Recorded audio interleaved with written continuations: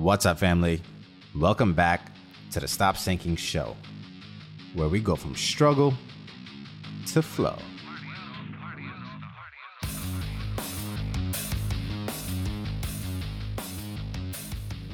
What's your relationship with being a beginner? I heard this question phrased this way in a story being told on a podcast the other day. The speaker had their therapist ask them this question. And I thought it was an important way to phrase this question to add to this topic that I'm sure I've touched on in the past. What's your relationship with beginning again? Can you bear the beginnings? If I was to think about one thing that holds us back as we get older, more than any other thing, it's that we create too much distance from that feeling of starting fresh, from those phases in our lives when we are just beginning something and learning something, and then accept ourselves to not be good at that thing. We forget what it's like to get up, fall down, get up again, fall down again, especially as we get older. And each one of those times that we fall down, we take much more of an emotional toll with that falling down as an adult than we did when we were younger. We used to accept that to be a natural course of doing anything. When you learn to walk, when you learn to ride a bike, when you took on any new sport or hobby, when you learn to drive, you didn't have any false expectations about needing to be good in a short amount of time. As much as you wanted it, you still accepted that it would take some time. You allowed yourself the time to grow into it, to mature, to suck at first. Somewhere as we get older, we lose the strength in that muscle because we stop working it. It's almost like we foolishly think, because we have forgotten what it was like, that somehow we were dropped in the middle of our abilities, in the middle of this story that we are living. We forget that we too once were beginners in the very thing that we are proficient in now.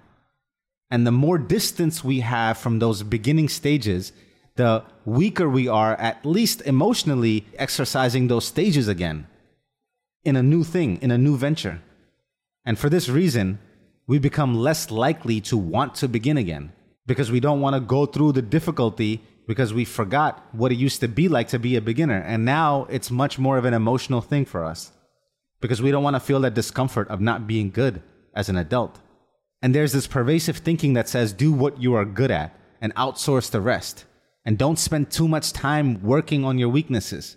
And as someone who thinks he can be great at a lot of different things, it doesn't jive with me. Yeah, maybe you want to spend the majority of your time doing the things that get you the highest productivity of output, but you still want to work on your weaknesses.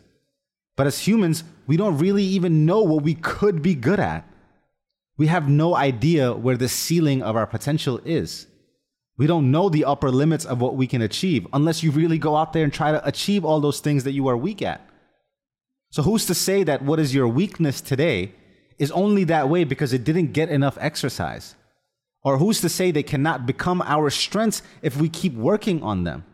And who's to say that we won't surpass our current strengths with those? And again, how did our current strengths become our strengths in the first place? We've forgotten those stages. Maybe you did have a natural proclivity and inclination towards some things, but somewhere in there you honed that skill or ability. You stuck with it. You spent the necessary time to do so. And in those beginning stages that you have soon forgotten is where all that was developed. And then when we get older, these abilities, then whatever we are good at, then pad our ego identities. We think we are those things. We think we are defined by the things that we are good at, or that we can proudly say we do well. But you know what all that identification leaves behind? Your potential to grow. Because of your attachment to what already is, you keep out what could be. I see this everywhere and in myself. Things I'm afraid to try because I've never really stepped foot there. A lot of it is because of fear, because of embarrassment, because of possible judgment from others. What if I show up different than people expect me to be and what they have gotten so used to? And now they might see me as somebody that they've never seen me like.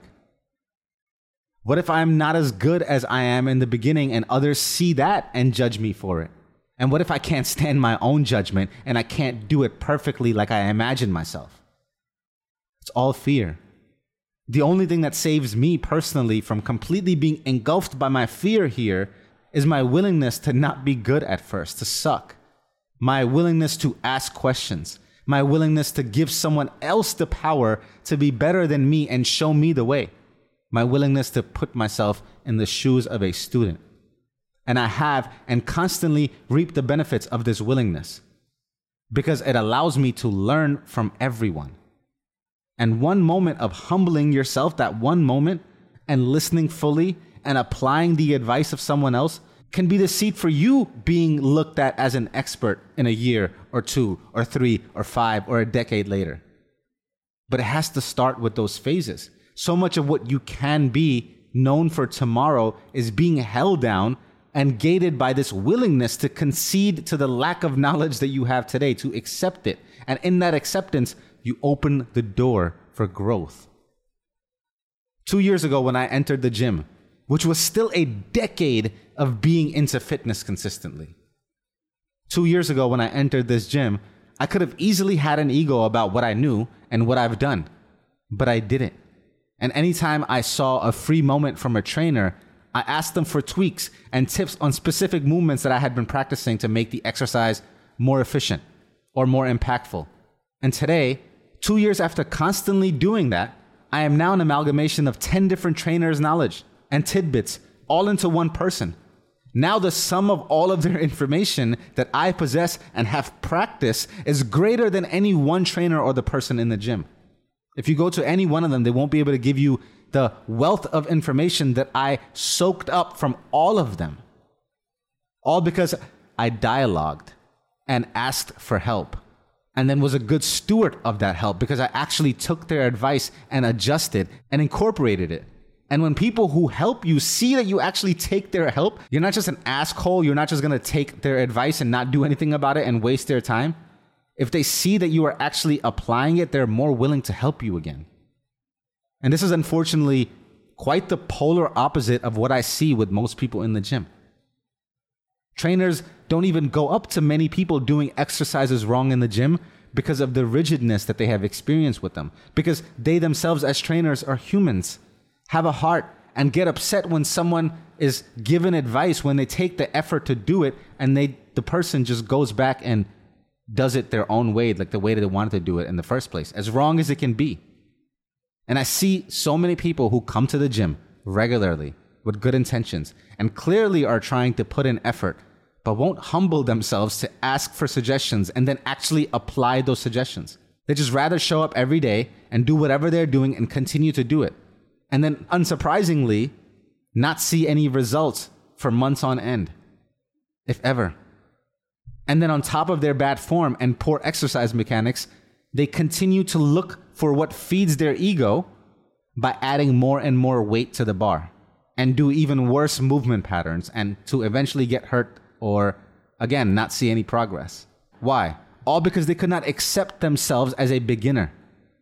A part of them deludes themselves to think that they can keep up with everyone else around them.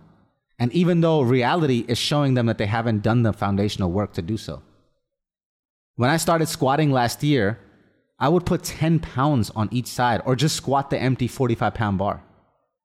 15 pounds on each side was my top set for 8 reps. That was the heaviest I ever went. I practiced this movement with those weights for months, no matter how much temptation from others or judgment that I might have been getting looking like the weak one. And today, even though I still can't keep up with the weights a lot of people lift, I'm comfortably squatting 2 plates with great form. This only happened because I allowed myself the time to suck. And I probably still suck, which means I keep the door open for suggestions and discussion. I don't automatically believe I am right. And I am always ready to step foot in the student's shoes again. And this is a growth mindset. And with our generation having access to the best of the best at clicks of our fingers and living in a 2-hour delivery world, 10-minute deliveries here in India, 10 minutes. People think that they should be just as easily as good as what they see online, just as amazing as the people they see, even though they can't see the buried glacier of work, sweat, and tears of 20 years that it took for them to become that overnight success. And this has created a fixed mindset in society where we quickly judge ourselves in what we're good at and not good at, and signing out of trying to be good at things altogether for the things that don't come naturally to us. My nephew won't even play soccer at lunch with his friends because he says I'm not good. And where he got to thinking that he should be good while standing on the sidelines is an interesting thing to ponder. Where he got that belief. How could you expect yourself to be good if you don't get in there and play and suck and miss shots and mess up and cause your team to lose sometimes and fail and feel that pressure to want to improve? You have to be willing to fail over and over again and let that do its work on you. The people that win aren't the ones that don't fail. They're the ones that don't quit, that come back again. Not quitting is how you get good at anything. But we have a societal weakness of our beginner muscle. In The Life of Brian, the Monty Python movie, there's a scene that recalls a biblical story in which a beggar complains that Jesus cured him of his leprosy, making it harder for him to make a living begging now. He says, I was hopping along, minding my own business, and all of a sudden, up he comes and cures me. 1 minute, I'm a leper with a trade. Next minute, my livelihood is gone. Bloody do-gooder. We're so afraid to begin again, we rather keep our illnesses and ailments and disadvantages that allow us to continue begging, allow us to continue to get that handicap advantage, instead of standing upright, full force, and take on a new but unknown world where we are not yet so comfortable in.